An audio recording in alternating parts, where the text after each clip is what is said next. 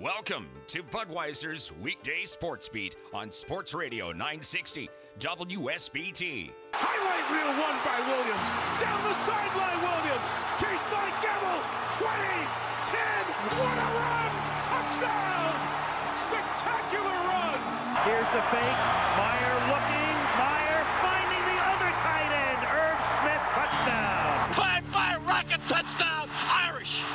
Here's your host, Darin Pritchett. 6:05 at Sports Radio 960 WSBT. Budweiser's weekday Sports Beat continues on this Wednesday evening. It is Wednesday. That means we talk Notre Dame football with my colleague from Blue and Gold Illustrated. He is the Notre Dame football beat reporter, Tyler Horka. You can read all his work at blueandgold.com. And things are heating up, of course, with Tommy Rees becoming Tuscaloosa Tommy last week, taking the Alabama offensive coordinator position. And now, a month away from spring practice, Marcus Freeman is looking for a new offensive coordinator. So let's start things off, Tyler, by kind of recapping the Tommy Rees era as offensive coordinator at the University of Notre Dame. If you were to write a biography on the life and times of Tommy Rees, the chapter on Rees being the Irish offensive coordinator, what do you think it would include?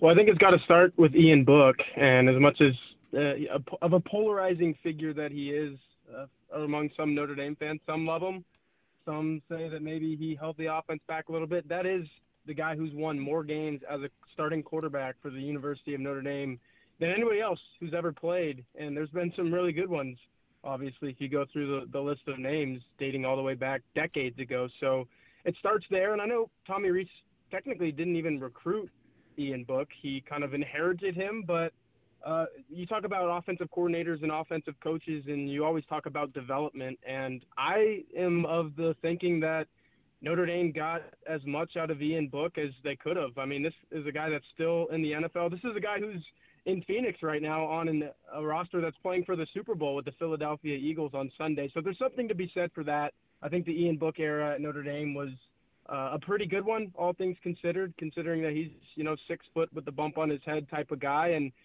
was able to do a lot of really good things. And I think Tommy Rees was a part of that. They were kind of lockstep all of the way. So it starts there, and then obviously the last couple of years, maybe it ends with Notre Dame fans wanting a little bit more out of Tommy Rees. But again, this is a guy that I think 4 different starting quarterbacks have started for Tommy Rees in the last 3 years, and that's quite a bit. There's not a whole lot of continuity there. Had he would have stayed, he would have had Sam Hartman for 1 year, presumably, and then he would have needed another guy. So the continuity would have been nowhere to be found going forward as well. But all of that to say that this conversation, everything that I just said, a lot of ups and some downs as well. So he had the best tight end that's ever played for a university that likes to call itself tight end university. Michael Mayer was incredible the last 3 years, really the last 2 years, just phenomenal, probably the best tight end in college football over that span. So again, a lot of highs, a lot of lows, but there was always just some element of, something to be desired, just a lack of complete prolific offense. And that was, true in the numbers that he had. I mean, it was 30s and 40s pretty much all the time in total offense, scoring offense. And it felt like he could never get to that next top. Now, would that have happened with Sam Hartman? I think a lot of people were thinking so, but as our conversation shifts here, that's going to have to happen under a different offensive coordinator at Notre Dame. I have a feeling that the numbers you were talking about, we're going to jump, mainly because Marcus Freeman's now in charge of recruiting, and that's going to help Tommy Rees had he stayed. But he's now working for Nick Saban, which leads us to this. Tyler, you've been a part of pretty much all of Marcus Freeman's press conferences, maybe the exception a couple of road trips you didn't go on, but you listen to those press conferences. Do you have a read from listening to Marcus Freeman talking offense in those press conferences? Does that lead you down to a path, what he's looking for in his new offensive coordinator? Well, I don't know how much has changed in a year, but I mean, you got to remember, you go back to this time last year, maybe a couple months before, even a month before, say January of 2022, when he was really doing the bulk of his hiring. I mean, he had hired a wide receivers coach, a running backs coach, tight ends coach, a defensive coordinator, and I would look at the defensive coordinator hire maybe to kind of suggest where he wants to go with this one. I think he's looking for someone who's pretty experienced. I mean, he went and got Al Golden, a guy who's in his 50s, a guy who's been in college ball, has been in pro ball, obviously came back to the college ranks straight from the NFL. Talk about another guy who was playing for a Super Bowl or coaching for a Super Bowl at this time last year. That was Al Golden. I think you can learn a lot from what Marcus Freeman did with that hire in trying to find who he's going to hire this time. I don't think it's going to be, a 20 or 30-something-year-old offensive coordinator who has really only had one type of breakout, and he's on the radar for that reason. I think it's going to be a guy who's been around the block a little bit, maybe has been to both pro and college ball, but a guy who's seen a lot of things. And there's definitely some names that we're going to get to here in a minute that kind of exemplify what Freeman is looking for there. A guy who's done a lot of things, just like Al Golden had done a lot of things both collegiately and in the professional ranks. So we're talking about a 36-year-old head coach in Marcus Freeman. And I know Tommy Rees was only 30 years old, but Brian Kelly really expedited his timeline in the coaching ranks when he handed him the keys to the Notre Dame offense at 27 years old.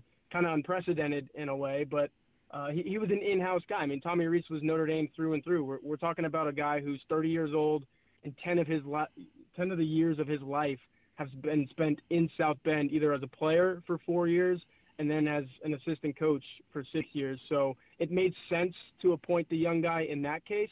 I don't know if it makes a whole lot of sense given that Marcus Freeman is in his second year as a head coach. He's still figuring things out. I mean, we're only 4 or 5 months, maybe less than that, removed from him in a press conference. You mentioned these press conferences, Darin. I vividly remember one when he said, yeah, if you go back to Ohio State and you go back to Marshall and we were 0-2, I didn't really know what I was doing. I mean, those were his exact words almost verbatim. So I think he's going to get a guy at the offensive coordinator position who knows what he's doing. Tyler Horka, Notre Dame football beat reporter, Blue and Gold Illustrated, blueandgold.com, my guest here on WSBT Radio. You've seen a lot of names kicked around on social media. Is there a name or two that intrigues you? Yeah, originally, and this is a name that's kind of been phased out in a way, but I really liked Kevin Johns from Duke just because he's a guy that has seen Sam Hartman up close and personal for, I'm not sure how long Johns has been at Duke, but definitely last year the two played each other and they played to a pretty high-scoring ball game. I think Duke won 34-31. So he's seen Sam Hartman. He's familiar with Sam Hartman. I think that those two will probably get along pretty well. Maybe they didn't in the last couple of years when they were a part of a rivalry, but you see guys cross over and, become best friends with people that they played against, rooted against so hard for years. So I thought he was a really interesting name, but, some of the other, pretty much all of these names that come up have been interesting. Byron Leftwich is certainly interesting. I wrote a column at blueandgold.com this week saying, I'm not sure if that's the guy for Notre Dame, considering he was just fired somewhat ungracefully from Tampa Bay, and they had the biggest disparity in run pass in the NFL. The Tampa Bay Bucs did under Byron Leftwich. They threw the most passes, attempted the most passes, and it's not a bad thing when you have the greatest of all time. But the greatest of all time, Tom Brady, was 45 years old, throwing over 700 passes. I think he set a career high for pass attempts. And then they ran the ball the fewest amount of times in the National Football League. And some of that is because the offensive line wasn't so great. The running back stable wasn't very good. But at some point, you got to run the ball a little bit. So I'm not sure Byron Leftwich is the guy, but it sounds like he's getting a look. And then you have a guy with the Eagles right now, Brian Johnson, who's being floated out there. And I think all of these names are interesting. They're somewhat experienced. Some of them are a little younger. I mean, Brian Leftwich is pretty young. I think he's 43 years old and only really got into coaching about 6 or 7 years ago. So there's a lot of different ways that Marcus Freeman could go with this, but that crossover between NFL and college seems to be there with a lot of these names. Joe Brady is another one of those college NFL guys who obviously won the national championship as LSU's passing game coordinator a couple of years ago, but he's been in the NFL for the last 3 years and most recently with the Bills. And, that's mentoring Josh Allen, who's probably the second best quarterback, definitely top 5 in the league. So to answer your question in a short way, absolutely. A lot of these names are intriguing, but I think it's going to maybe take a week, at least a few more days for Marcus Freeman and his staff to kind of hash out the pros and cons of these guys, because like Leftwich, a lot of these guys who are in the conversation to maybe take this job, it's not like they're all slam dunk hires. They all have a little bit of baggage, and maybe they've messed up, in terms of coaching somewhere along the line. So Freeman's just going to have to figure out which one of these guys is the best fit. Tyler Horka, my guest from Blue and Gold Illustrated, blueandgold.com.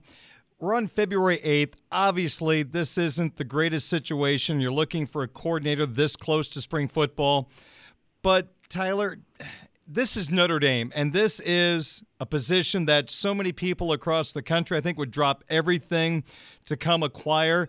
Even though, it is a disadvantage to have to try to hire now compared to maybe December the 8th. But do you still feel like that Notre Dame brand will still help Marcus Freeman get a top candidate in to take this job? Yeah, absolutely. I think, in a way, it's almost a blessing in disguise for Notre Dame to be really the only big-time, high-profile program that's looking to fill a high-profile job. I mean, we're talking about the offensive coordinator. If the head coach is number one most important position on the staff, then this is 1A or 1B, and the other one of those is the defensive coordinator. So we're talking about a really important job at a really important institution, because I don't care if Notre Dame just went 9-4 and was nowhere close to making the college football playoff. Notre Dame's showing up on ESPN every single week of the season. Notre Dame's showing up on ESPN in February sometimes, especially when something like this is happening. So I would not be shocked if someone that just took another job, one name that comes to mind, and I mentioned him on our blueandgold.com message board today when I was doing my Hey Horka segment, was if you could reach out to anybody, make one phone call, who would you go after?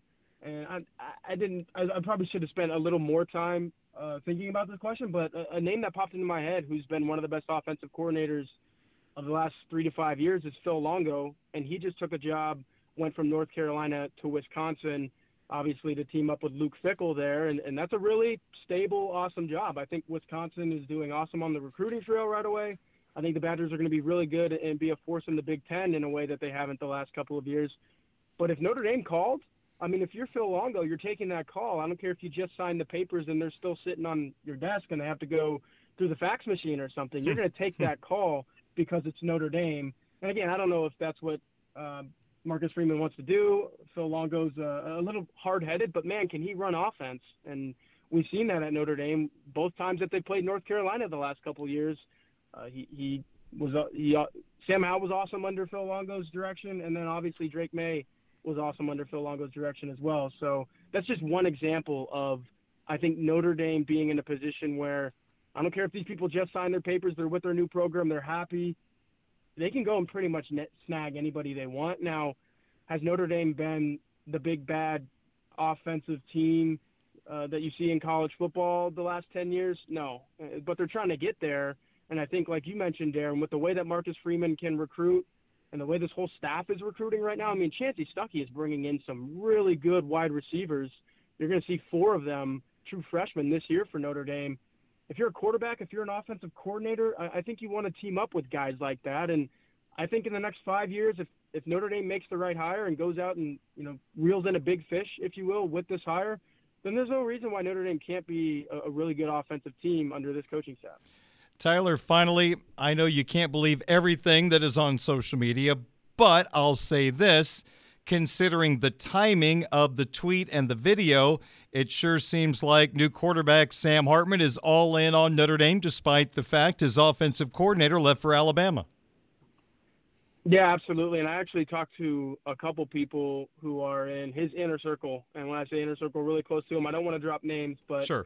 As soon as it happened, that's what you have to do as a reporter is try to get those people on the line via text, via phone call, whatever it is, and say, hey, what's the situation here? And I trust both of these people because they know Sam really well. And they said, yeah, he's locked in. He didn't commit to Notre Dame for one guy, that guy being Tommy Rees. So he didn't even commit to Notre Dame for one guy, that being Marcus Freeman. He committed and signed with and is enrolled at Notre Dame right now to play his last year of college eligibility as a Fighting Irish football player. And I think the timing of his tweet was awesome. It felt like the dust was kind of settling. I mean, it was a Friday news dump with Tommy Rees. Let's call it like it was. I think it was Friday afternoon that comes out. all the outlets write their stories, write some analysis. I think people had enough time to read them. They're trying to settle in for their Friday night, whatever that was. You're staying in, you're going out. It was right about the time where people are making those decisions, and bam, it hits. I think it was like 6:37, maybe even 8 o'clock. And I think that kind of woke up the story again and said, whoa, this guy's for real. He's at Notre Dame. Because you have to remember, if you go back 5 days ago to when this happened, I think that's the question that everyone was asking. And really, I guess the day before it was official, when everyone was just reporting it and, nothing official had been said yet, everyone was asking, what's Sam Hartman going to do? Is there a chance that he goes to Alabama or just leaves Notre Dame because he doesn't want to be there without Tommy Rees? We had this conversation, Darin, off the air, and I think a lot of different people in South Bend, across the country, were having that same conversation.